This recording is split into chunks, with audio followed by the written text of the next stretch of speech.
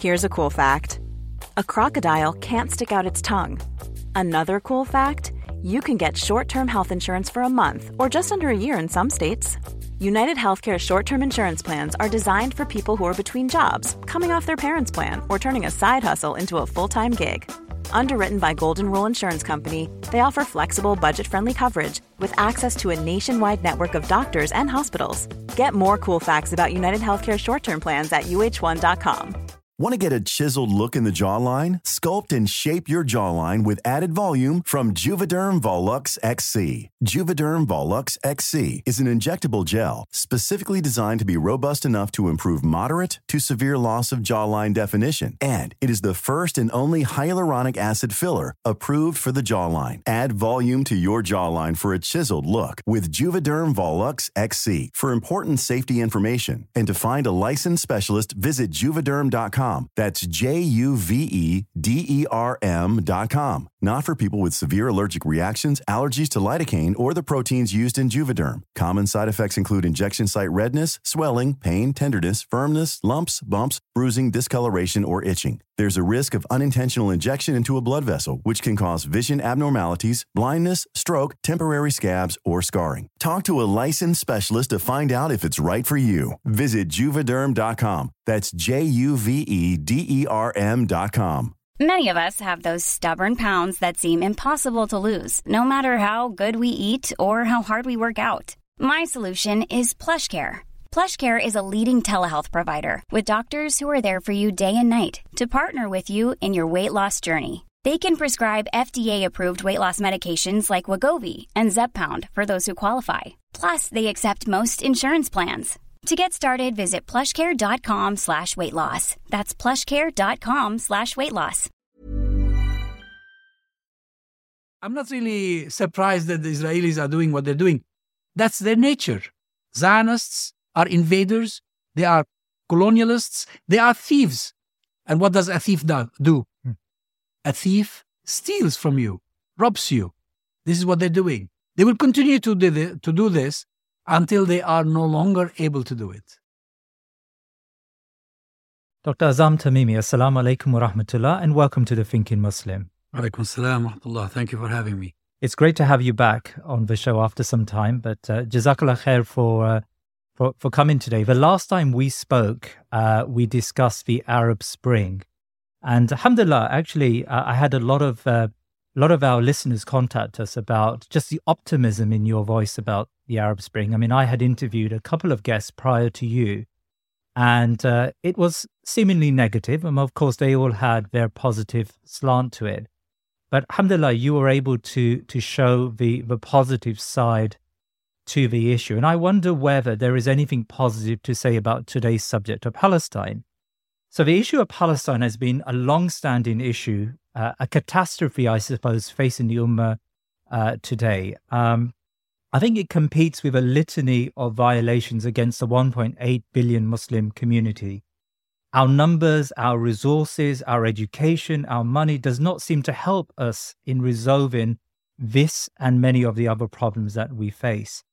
Instead, many of our Arab and Muslim countries make cheap trade deals and security pacts with Israel, and they begin this process of normalization, which allows Israelis to travel with impunity in the Muslim countries.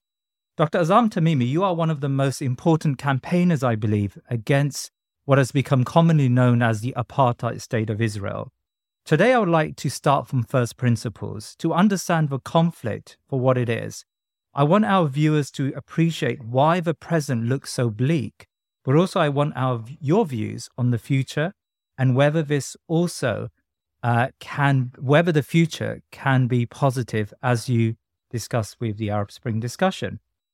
So please excuse me in advance if my questions come across as a little basic. But can I start with your family? You were born in Hebron in Khalil, which is part of the West Bank. Tell me about your father, about your family, the Tamimis, and where they were when the Nakba took place in 48. Well, Bismillah ar-Rahman ar-Rahim. The Tamimis of Palestine are not the same as the Tamimis of the Arabian Peninsula. the Tamimis of Palestine are said to be the descendants of Tamim ad-Dari, who was a Christian. Tradition tells us even a wine merchant who heard about the Prophet ﷺ and traveled to see him in Medina and embraced Islam. Now, my ancestors have been there since then, and since even before Islam arrived in Palestine. Right. Now, Hebron has been their place. Part of our family lived in Beersheba. Beersheba is, or in Arabic, Risaba. It's a city or a town in the Negev desert, Naqab in Arabic. And that's where my mother was born. In 1948, my maternal grandparents, hearing the news of the massacre perpetrated by the Zionists against the population of Deir Yassin, they panicked and decided to leave.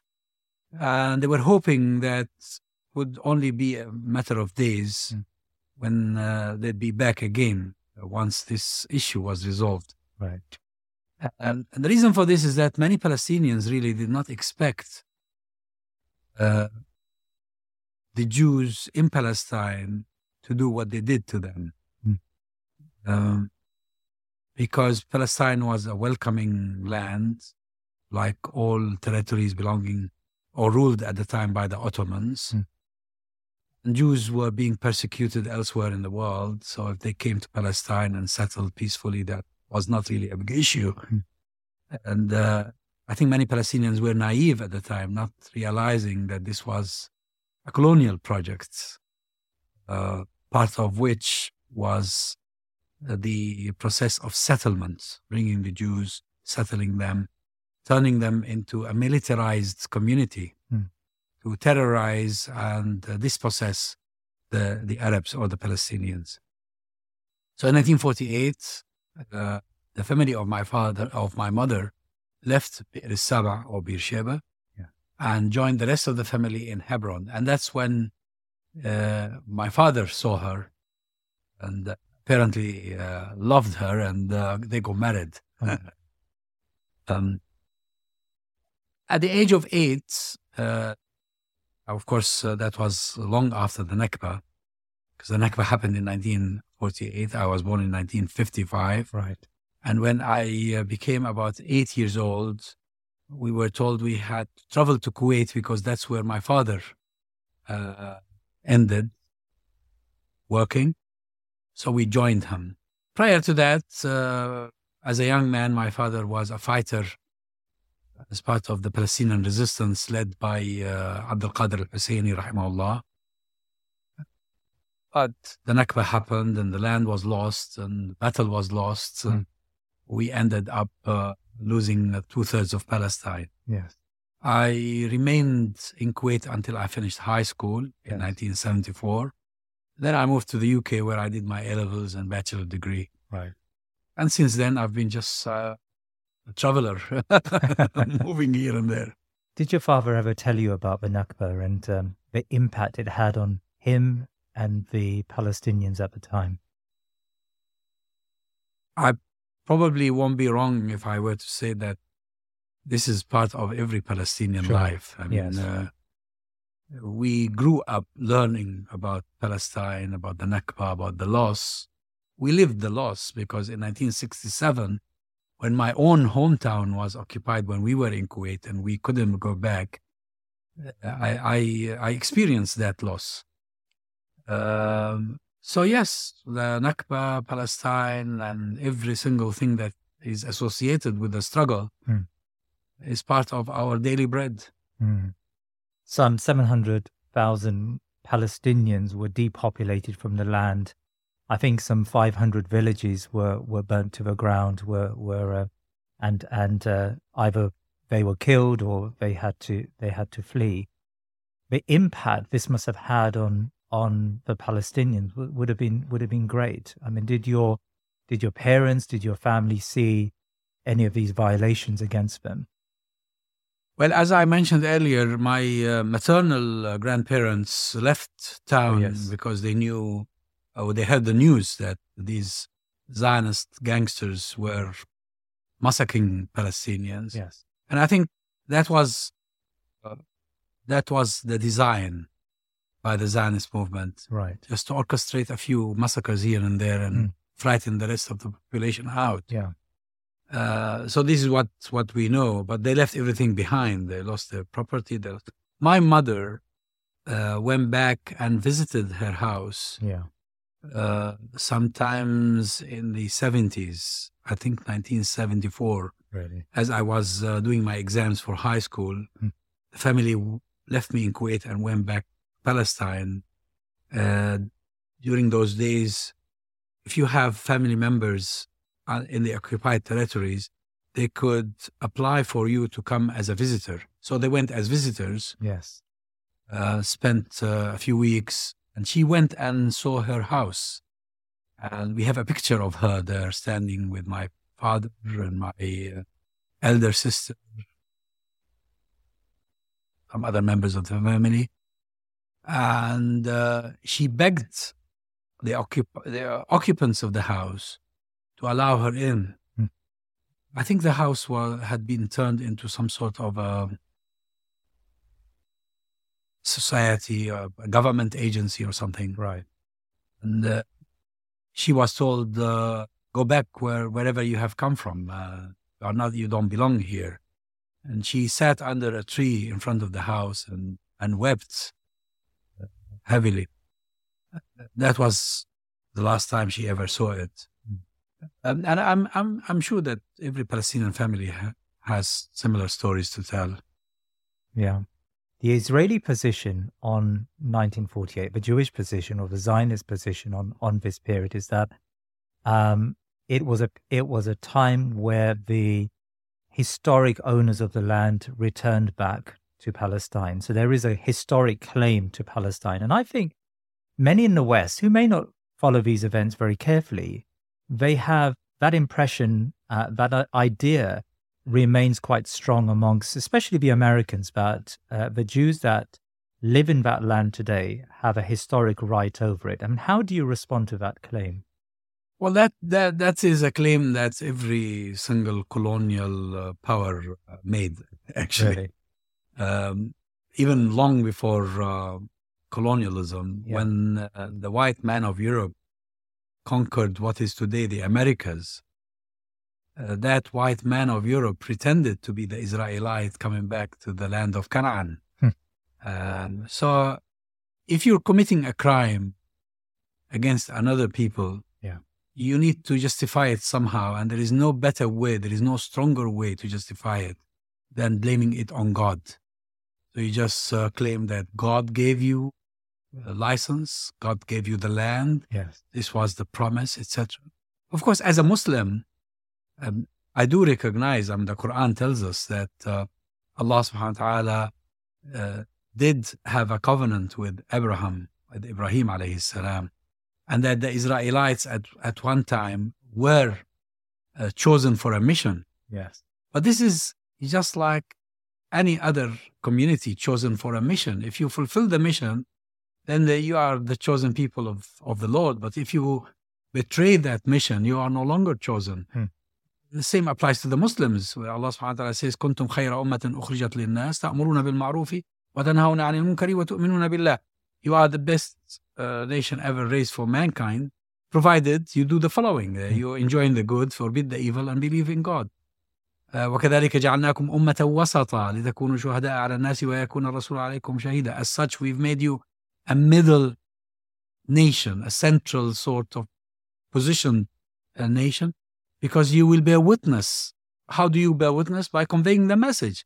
The Israelites at one time were given that mission.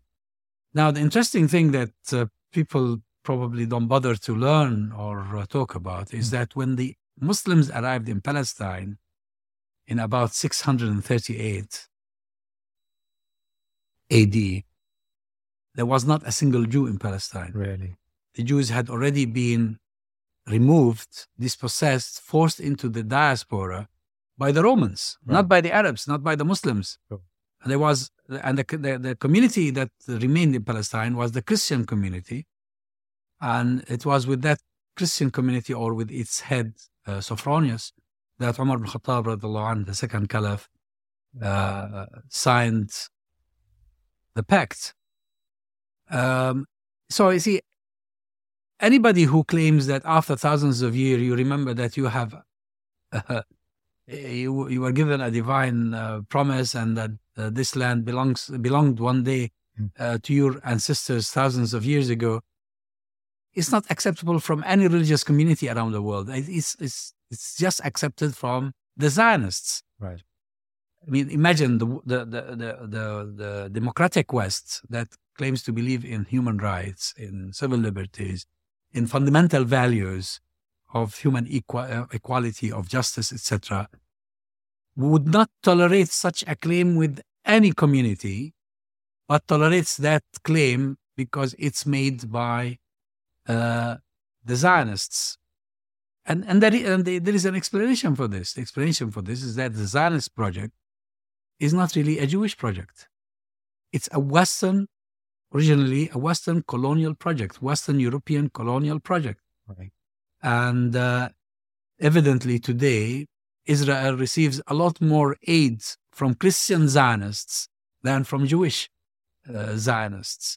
So this is a colonial project that had its own objectives. It had, in the beginning, it was intended to make sure that the collapsing Islamic empire would never regroup again, would never stand on its feet again. Yeah. And that the Jewish problem, which really bothered the Europeans and caused them pain for so long because they didn't know what to do with it, could be resolved by exporting the Jews, whom the Europeans considered to be a burden, to somebody else's homeland.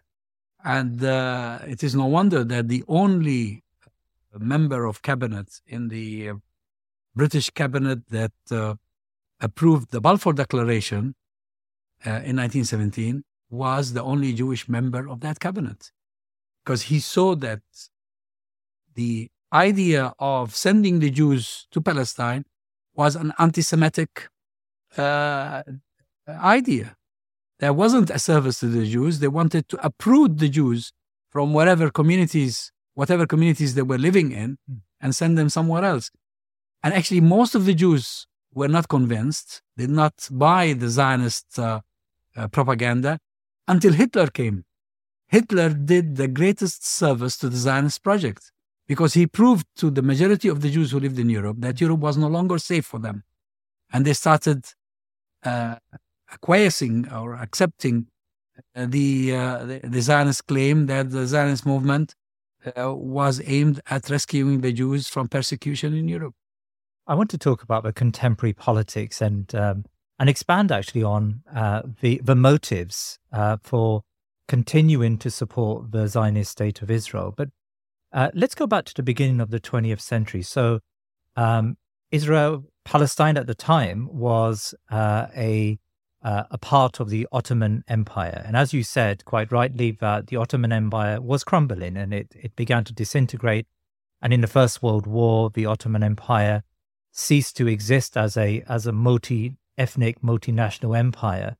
And Palestine was taken by the British. Now, one of the claims made against the Ottomans is that Palestine was never regarded as being so important. It was not seen to be a central part of the Ottoman Empire or Sultanate. And in many ways, it remained a backwater, in inverted commas, and not really a locus for investment and opportunity as maybe other parts of the empire was. I mean, how credible do you find these claims? Well, Palestine was one of the most affluent regions in the Arab world at the time. Really?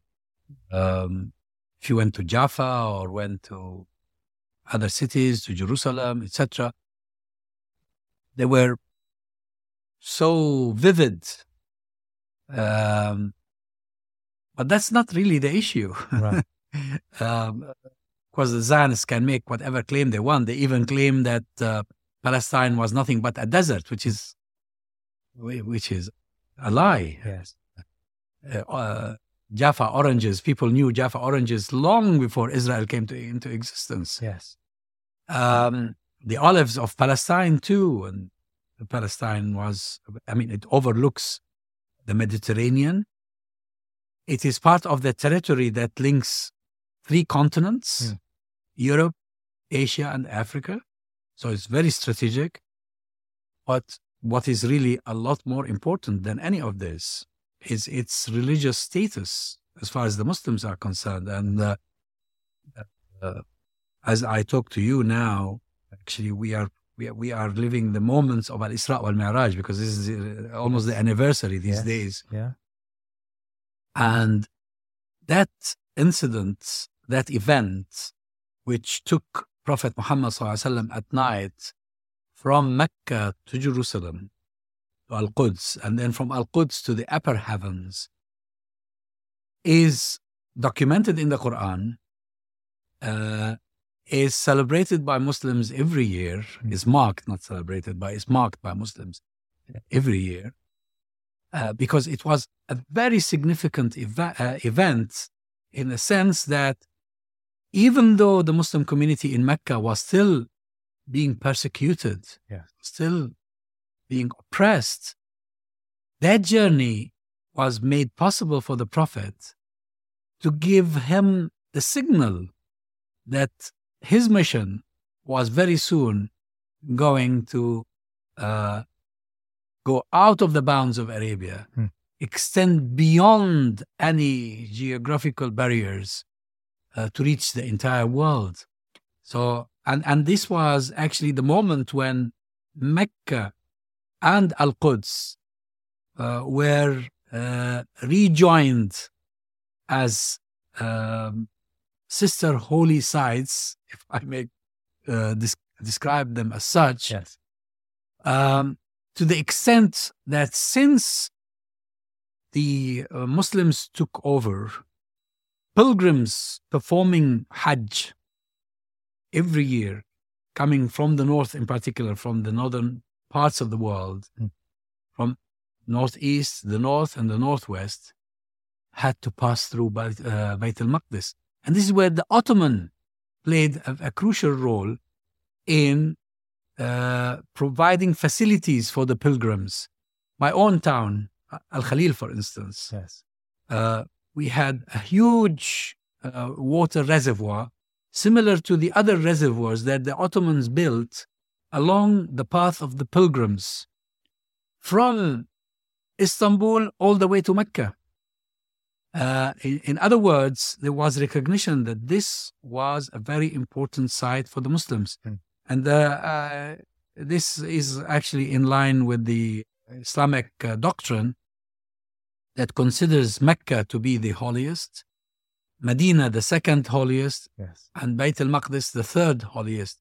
And the Prophet ﷺ very clearly tells us in the hadith that no journey in worship is legitimate except to one of these 3 places, to the Masjid al-Haram in Mecca, or to Masjid al-Nabawi in Medina, or to al-Masjid al-Aqsa in Palestine, in Jerusalem. And I actually, sometimes when I think about it, I think that those who came up with the idea of creating a national home for the Jews in Palestine, turning Palestine into a Zionist entity, were so foolish by thinking that this was going to be tolerated by the Muslims. Muslims anywhere in the world, this is part of their creed. This is part of their faith. This is really what matters. Maybe that was the plan. You know, it is a symbol of our decline, possibly, or our inability to resolve these problems. I mean, Palestine is so spiritually connected to the Ummah, yet, if anything, we're seeing that Arab countries are normalizing relations with this state and the Abraham Accords gives Israel a lot more breathing space than it's ever had in the last few decades. I mean, how would you? Well, I have a different reading of all of this. Yeah. I think the Abraham Accord is a desperate attempt to save Israel. Really? And it's not going to work. You see, when you started, you described the current situation as bleak. Yes. To me, it's not bleak at all. Really? What's going on at the moment is really a desperate attempt to prevent the decline and the collapse of Zionism. The brutality that the Israelis are using against the Palestinians is also a sign that their entity is entering into a dark tunnel. And we saw this in South Africa before. We saw this in Algeria before. We saw this in Vietnam. When a colonial power becomes desperate, becomes a lot more brutal, and it seeks various measures, various means of bolstering the project that is anti-human and that is anti-nature. And that's why I'm really increasingly optimistic day after day. I can see that Jerusalem, Palestine, and the rest of the region, because it's really all one problem, is heading towards liberation. Liberation from colonialism, from Zionism, and from Arab despotism, because they're working together at the moment.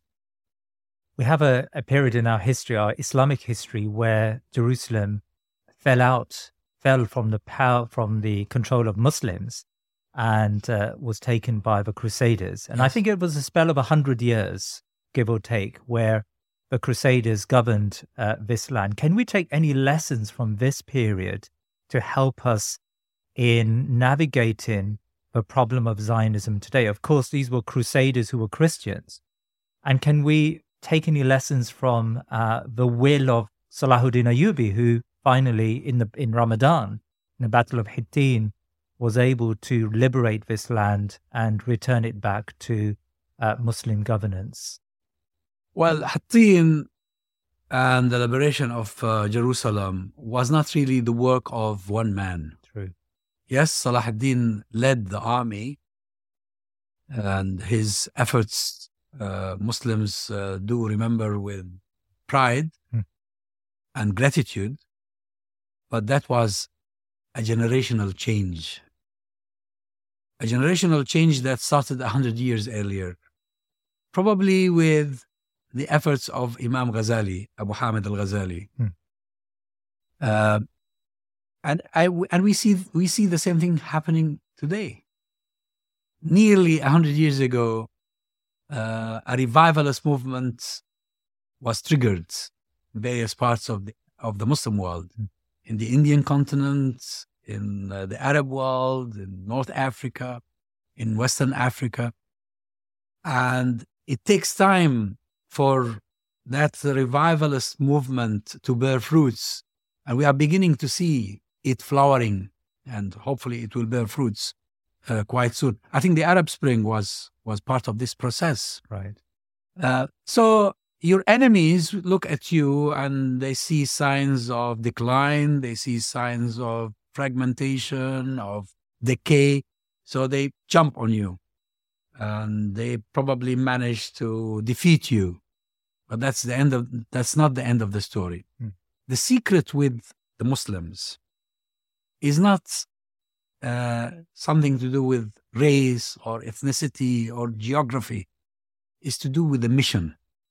And the mission is eternal, and the mission is preserved. إِنَّا نَحْنُ نَزَّلْنَا الذِّكْرَ وَإِنَّا لَهُ لَحَافِظُونَ. No matter how low we decline at a certain time, we have the mechanism, we have the ability to come back. Yes. And this is what happened during the time of Salahuddin Ayyubi, and this is what's happening at the moment. And I know that some Israelis do recognize this. Some scholars, Really? some Western scholars do recognize this. And now they are so frightened by the drift that people are seeing in the Zionist movement from a secular endeavor into what is known as religious Zionism, because they can see that this is actually heading into direct clash with an entire ummah that has the potential to come back and can never be defeated. Can you paint a picture of the current status of the West Bank, of Gaza, of Jerusalem? We often look at the atrocities that are taking place, but undergirding this, there is this territorial conflict where Israel is slowly taking more and more land from, especially in the West Bank, or particularly in the West Bank, from Palestinians. Can you explain that for us so that our listeners, our viewers get a vivid picture of what's really happening there? You see, there's been some confusion about this, some misunderstanding. I mean, if you have a colonial power invading you, yes, you think they're going to stop somewhere? Are they going to stop at a certain point and say, "Oh, we've had enough land, we don't want to take anymore"? No, they will continue to grab land. yes. So long as they are able to do this, they will continue. And I think the Palestinians, some of the Palestinians and some of the Arabs and some of the Muslims and some of the supporters of Palestine around the world were deluded by the talk about peace, Right. about a two-state solution. And they thought, okay, probably some sort of settlement can be worked out whereby we can have the Jews living in a state called Israel and the Muslims and the Christians living in a state called Palestine. Nonsense. Even those who went to Oslo from the Israeli side were not going to allow this to happen. So if you don't have an illusion about this, Yes. and if you understand exactly how colonialism works, then you will know that it is inevitable. So long as they feel strong, they feel protected from accountability, that they can act with impunity, that they will take more land, that they will demolish more houses, that they will kill more of our children, that they will deny our people their basic rights, whether in Gaza or in the West Bank or the rest of Palestine, because they can do it. And that's why it's happening. So you see, it is about time to rectify this and go back to understand what we are dealing with. We're dealing with a racist, colonial project. Not any less evil than apartheid of South Africa. Right. I mean, what brought apartheid to an end? Simply the inability to continue. Yes. The people of South Africa became united in their determination to get rid of that enslavement. At the same time, the world started changing because of the resistance put up by the people of South Africa. Same thing will happen. It happened in Algeria, it happened in Vietnam, and it will happen in Palestine. So I'm not really surprised that the Israelis are doing what they're doing. That's their nature. Zionists are invaders. They are colonialists. They are thieves. And what does a thief do? A thief steals from you, robs you. This is what they're doing. They will continue to do this until they are no longer able to do it. You talked about South Africa and the anti-apartheid movement, and how international pressure ultimately worked and internal activism ultimately worked. We do have some level of internal activism, but it seems to me that international pressure is missing. I mean, if we think about Britain and American public opinion, if anything, it's consolidating more behind the Israeli government and its apartheid policies. I just remember, I mean, this time last year, when Russia invaded Ukraine, within a week, the chief prosecutor of the ICC, the International Criminal Court, launched an investigation into the possible war crimes of the Russians. We are yet to see an ICC investigation into the war crimes on a daily basis against the Palestinians. And so, as you said, intimated earlier, there is a bipartisan support in the United States. There is a unanimous support amongst the political elites here. And so where will that public pressure come from to end this Zionist project? But the same thing happened in the case of South Africa. Really?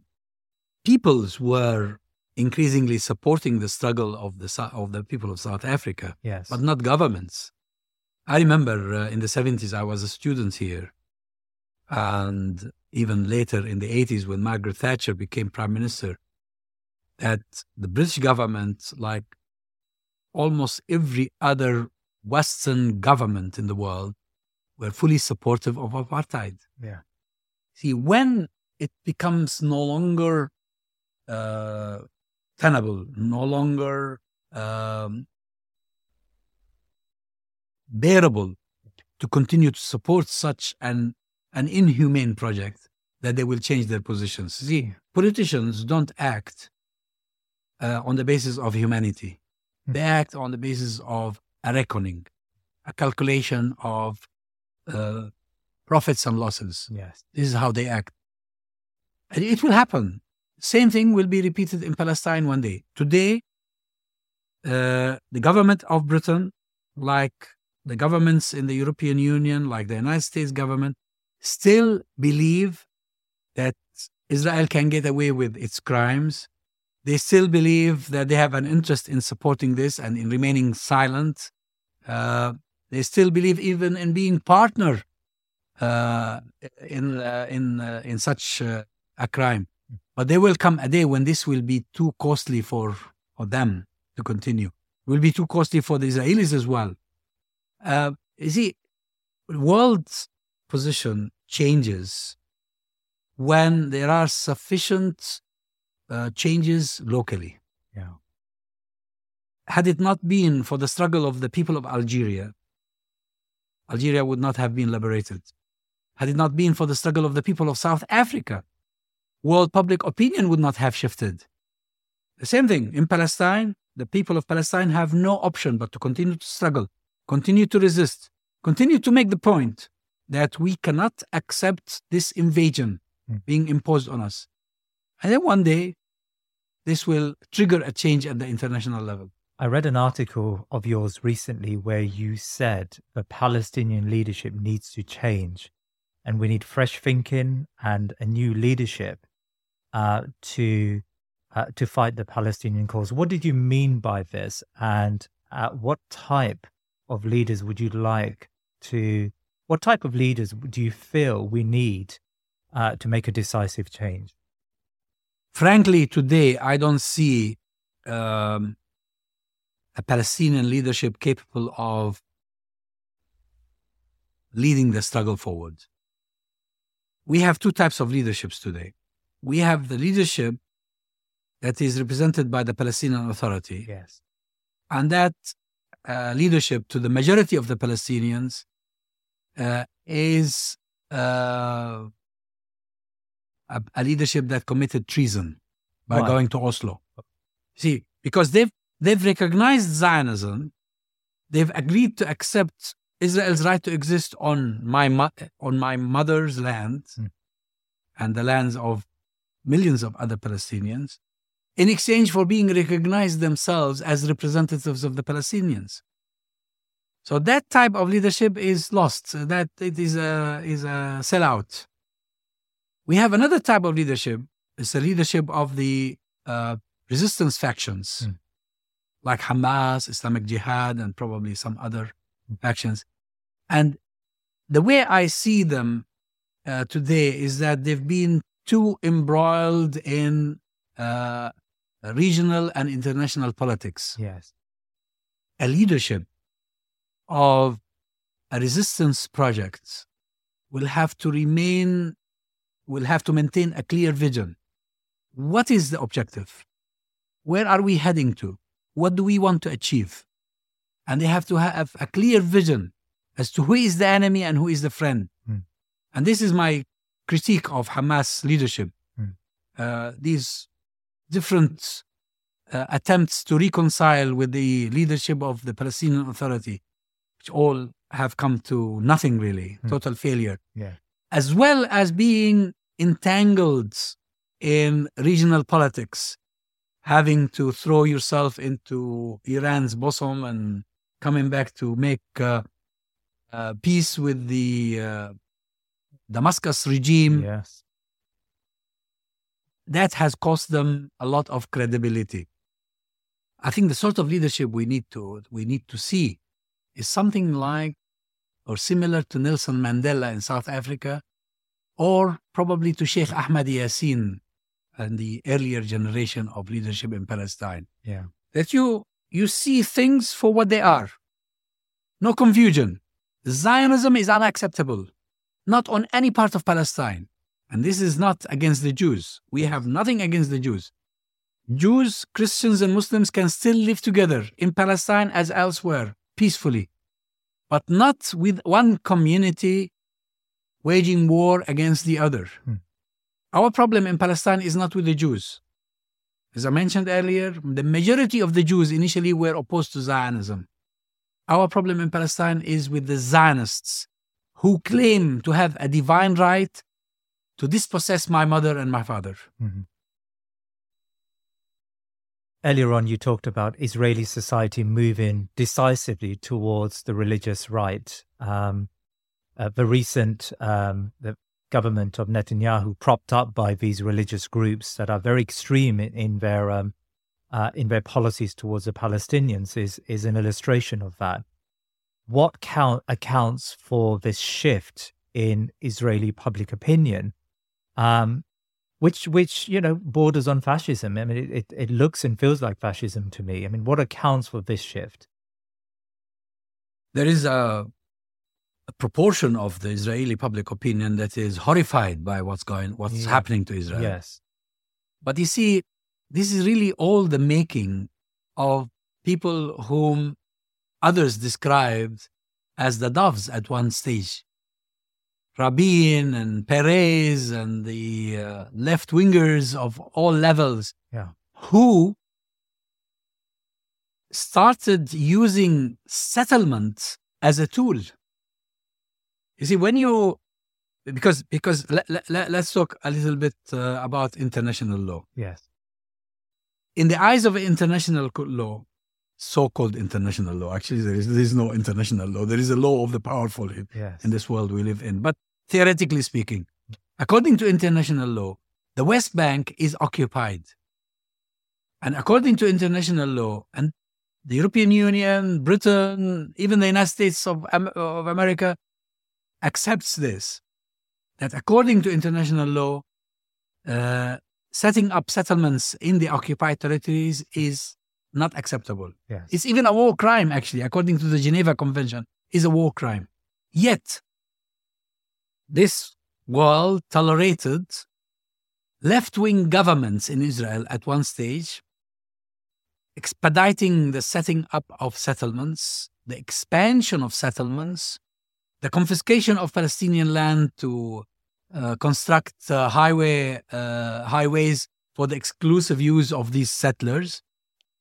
And in order to encourage those settlers to come, they tolerated the religious justification of this theft of the land. I mean, I remember once watching an interview conducted by a BBC correspondent with a Jewish lady settler activist, right, in a settlement near my hometown, Hebron, and the interviewer was asking her, "Look at the Arabs; they're living there in the valley, and you took their land here and set up your home. Don't you think this is wrong?" And she said to him, "Had it not been for the fact that God told me I have the right to be here, I would be a criminal." So the act is a criminal act, but it had to be justified. So bringing all these settlers, encouraging them to live in somebody else's land, in a land that is stolen from the Palestinians, they needed some sort of an ideology. That's where this notion of the promised land comes, that you are the chosen people, that you have the right to steal from us, to kill us, to dispossess us, to do to us whatever that suits you or suits your purposes. This is what gave birth to religious Zionism, which is a contradiction in term, because Zionism, political Zionism, in its origins, is secular. It's even atheists. The founding fathers of Zionism were atheists. And there's an excellent book by John Rose about this, called The Myths of Zionism. Several other people wrote about this as well. There's an excellent book by Michael Pryor called The Bible and Colonialism. It explains the ideology behind justifying all this theft, all these crimes committed against an innocent people. So today, these fanatics who are claiming to have a biblical right to do anything to the Palestinians were actually invented by the left-wingers in Israel in earlier days. And now probably they are regretting it. Are we on the verge of a new intifada in Palestine? It's possible, of course. I mean, we've had several intifadas before, and why not another one? It's possible. Actually, Palestinian modern history over the past 100 years has been a history of intifadas. Every 10 to 20 years is a major resistance, intifada, revolution, whatever people want to call it. Back to the United States. So I mentioned there's a bipartisan support in the United States for support of Israel. I mean, you will find very rarely that there are topics now that unite the Democrats and the Republicans, but Israel is one of those. What accounts for this? Why is there such a strong political opinion in the United States? I note that a couple of weeks back, Biden appointed a member to his Human Rights Commission. And it so happened that one member, it was found that he had sent out some social media postings which accused the Israeli state to be an apartheid state. And within minutes, he was refused that position, even though most of the human rights organizations within Israel and outside of Israel now label the state to be an apartheid state. What accounts for such strong opinion that seems unshakable towards this state? Well, there are a number of reasons for this, I guess. First, I think many Americans, especially evangelical Americans, see themselves in Israel, the way it was created, the way it was armed, the way it expanded. This is how this is the history of the United States of America. Yes. People coming from Europe, exterminating the indigenous population mercilessly, but using the Bible to justify this. Another reason is that the majority of Protestants in America believe Israel is a sign for the coming of their own Messiah. So there is a religious reason behind this. And if people are crazy to believe in such ridiculous things, there's really very little you can do about it. But also the American political structure allows for this. The way people are elected to office. You need money. You need a lot of money to really, it's as if you're buying your position. I mean, members of the Congress, members of, whether it is the House of Representatives or the Senate, even governors, even a sheriff. You have to have an election campaign. You need money for that campaign. So you're buying your way to the position. And funding agencies play a role in all of this. But I think things are changing slowly, and not rapidly, but they are changing slowly. And the interesting thing that we hear is that among the new generation of American Jews, this is also changing. Many of them are realizing that Israel doesn't represent them. The way Israel is acting with impunity, committing all these crimes, war crimes included, does not represent people who live in America today and think in an enlightened fashion and make comparisons. Such a vicious image, such an ugly image of Israel, that doesn't seem to be acceptable to them. Turning to the UK, we had a period under the Labour leadership of Jeremy Corbyn, where there was immense sympathy for the Palestinian cause, and Corbyn has, for many years, championed Palestinian rights. But of course, that period was marred with so-called anti-Semitism, and maybe you can comment on the fallout from that. But we've now got a centrist in leadership of the Labour Party, Keir Starmer, and he wishes, as part of his agenda setting, to reset relations with the Jewish community here, but also reset relations with Israel. And he has been pretty strong in his commitment to the Israeli state. Why is the Labour Party, why has that happened to the Labour Party? What is going on within the Labour Party it's almost, the Labour Party's returned back to that Blairite standard, which was even worse. Even worse, right? What's your view on that?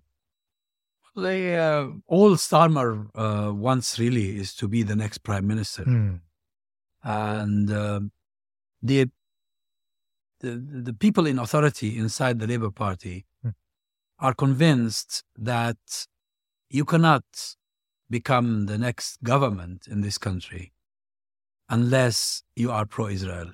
Right. They also convinced themselves that Jeremy Corbyn could never take the Labour Party to government. I would easily dispute that, but that's not the issue here. The issue is that they conspired against him.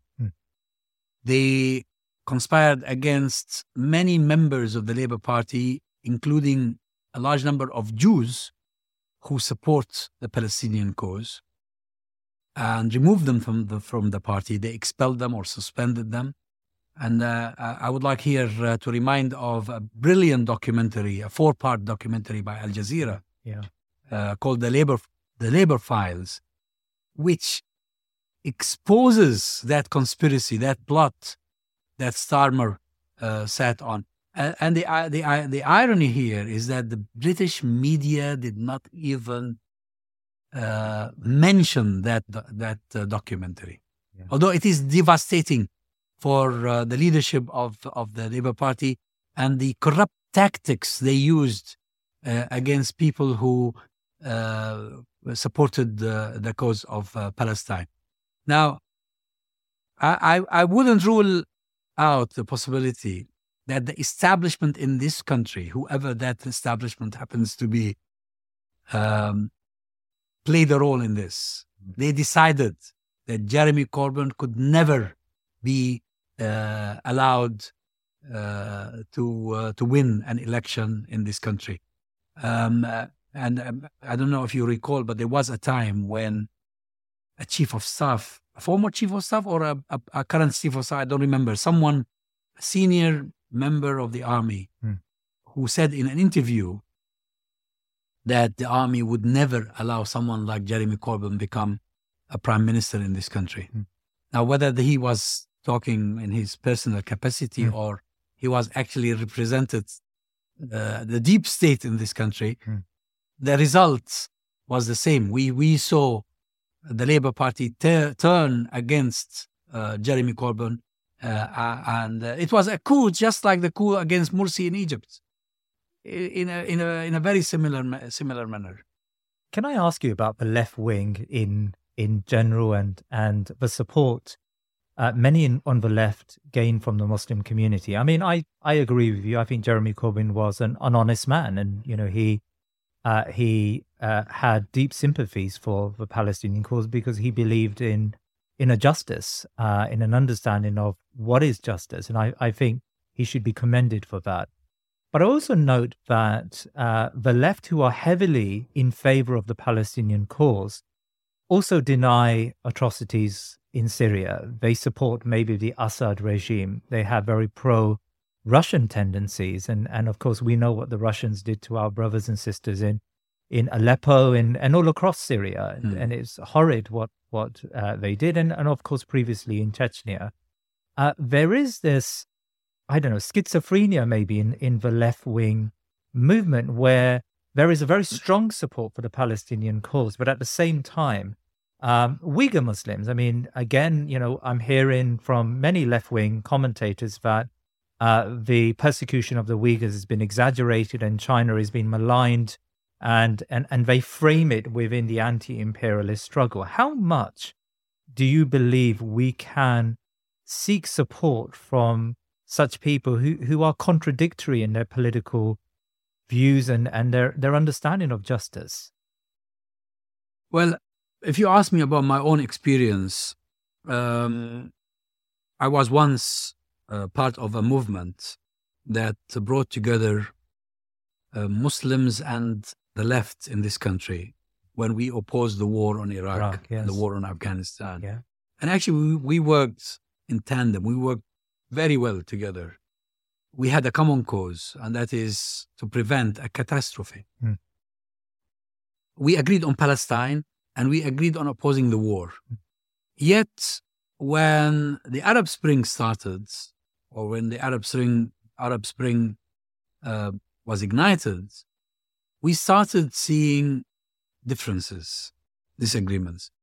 Yes, many lefties in this country were impressed by the people of Tunisia, probably to some extent the people of Egypt rising against a dictator. Yeah. But when it came to Libya, to Syria, and to Yemen, I think they were overwhelmed by their color blindness. Because for them, this world is about a conflict between the East and the West. And the West is American imperialism and its allies. Yeah. And the East is Russia and China, the former communists or the current communists, whatever they are, whatever remains of communism anyway. And actually, this affected the relationship between us and the left wing. Yeah. And we lost some friends. I used to be on excellent terms with George Galloway, for instance. We don't speak anymore because of this, because they failed to see that the people of Syria and the people of Libya were genuinely rising against a dictatorship. Yes. They wanted their right to be ruled by a government of their choosing. Yes. Yet, our friends in the left in this country, as well as in much of Europe, saw this as an imperialist conspiracy against governments that do not necessarily see eye to eye with the Americans and the Europeans, which is not true. It's false. It's entirely false. Muammar Gaddafi, toward the last years of his reign, was on excellent terms with the Americans and with the Europeans, with Tony Blair. He sold out completely. Bashar al-Assad and his father before were willing even to make peace with Israel. But the terms they were asking for were not provided for. The issue we had disagreement over was whether the people of Syria had the right to choose, like the people of Tunisia or the people of Egypt. And simply they couldn't agree. They couldn't accept this. And it's really regrettable, because you have to have one standard, one ethical standard.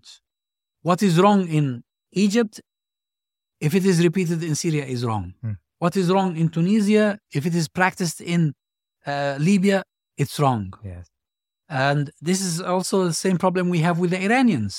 The Iranians did not mind a revolution in Tunisia or in Egypt, but they conspired against the revolution in Syria. They actually joined hands and arms with Bashar al-Assad to massacre the Syrian people. And this is something unacceptable for me as a human being and for me as a Muslim. I cannot accept this. And that's why I'm against the Iranians in this sort of policy. And I'm against the Palestinians who praise the Iranians for whatever they claim to be a position worth praising. Yes. If we believe in human rights, we have to believe in the equality of human rights. If we believe in democracy, we have to believe in the equal right of nations to democracy. You cannot say it's okay for Egypt to be democratic, but not for Syria. That's not acceptable. I should have asked you this at the start. Have you ever returned back to your home in Hebron, and have you prayed in Masjid al-Aqsa, Dr. Tamimi? Yes, I visited Al-Masjid al-Aqsa twice. Well, more than twice, but the two times I remember as someone growing up. The first was when I was around 10 years old in 1965, so 2 years before the occupation of Hebron. I went from Kuwait together with my siblings. We went to visit our family in Al-Khalil, and we spent the summer holiday there. The second time I went after the occupation in 1972. Yes. And again, I visited Al-Masjid al-Aqsa. And that was during the occupation, and we had to stay only for 1 month because that's what we were permitted, and then we returned to Kuwait. But since 1972, I haven't been back. And is that because of any problem from the Israeli perspective, or? I expect that it would not be safe for me to go. There is a very high likelihood that the Israelis might just take action. And if I know this, it would be unwise to make that venture. I ask because you've been a campaigner for Palestinian rights, for the right to oppose the apartheid state of Israel. Do you feel that in your lifetime you will have an opportunity to return back to a liberated Palestine and pray in Masjid al-Aqsa? Well, I wish and I hope, but it doesn't matter if it doesn't happen. Because, for us as Muslim believers, what really matters is that you struggle against injustice. Do you see justice in this world? Allah alone knows whether this is likely to happen or not. We know there will be justice in the hereafter, but at least in this world, we have to be on the side of the victims of oppression. This is what matters. Dr. Tamimi, it's been a pleasure speaking to you today. Jazakallah khair for your time. Thank you. Thank you very much. Please remember to subscribe to our social media and YouTube channels, and head over to our website thinkingmuslim.com to sign up to my weekly newsletter. Jazakallah khair. If you're looking for plump lips that last, you need to know about Juvederm lip fillers. With Juvederm Volbella XC and Juvederm Ultra XC, your lip look, whether it's subtle or bold, can last up to 1 full year with optimal treatment and no additional maintenance. Find a licensed specialist and see if it's right for you at Juvederm.com today. That's JUVEDERM.com. Add fullness to lips in adults over 21 with Juvederm Volbella XC or Juvederm Ultra XC. Do not use if you have severe allergies or a history of severe allergic reactions, or if you're allergic to lidocaine or the proteins used in Juvederm. Tell your doctor if you have a history of scarring or taking medicines that decrease the body's immune response or that can prolong bleeding. Common side effects include injection site redness, swelling, pain, tenderness, firmness, lumps, bumps, bruising, discoloration, or itching. As with all fillers, there's a rare risk of unintentional injection into a blood vessel, which can cause vision abnormalities, blindness, stroke, temporary scabs, or scarring. For full, important safety information, visit Juvederm.com.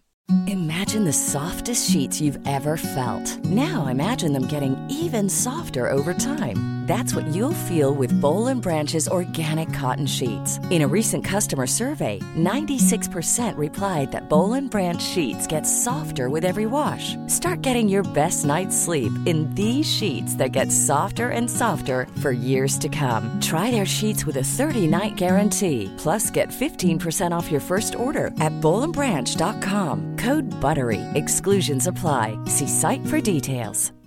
Hi, I'm Daniel, founder of Pretty Litter. Cats and cat owners deserve better than any old-fashioned litter. That's why I teamed up with scientists and veterinarians to create Pretty Litter. Its innovative crystal formula has superior odor control and weighs up to 80% less than clay litter.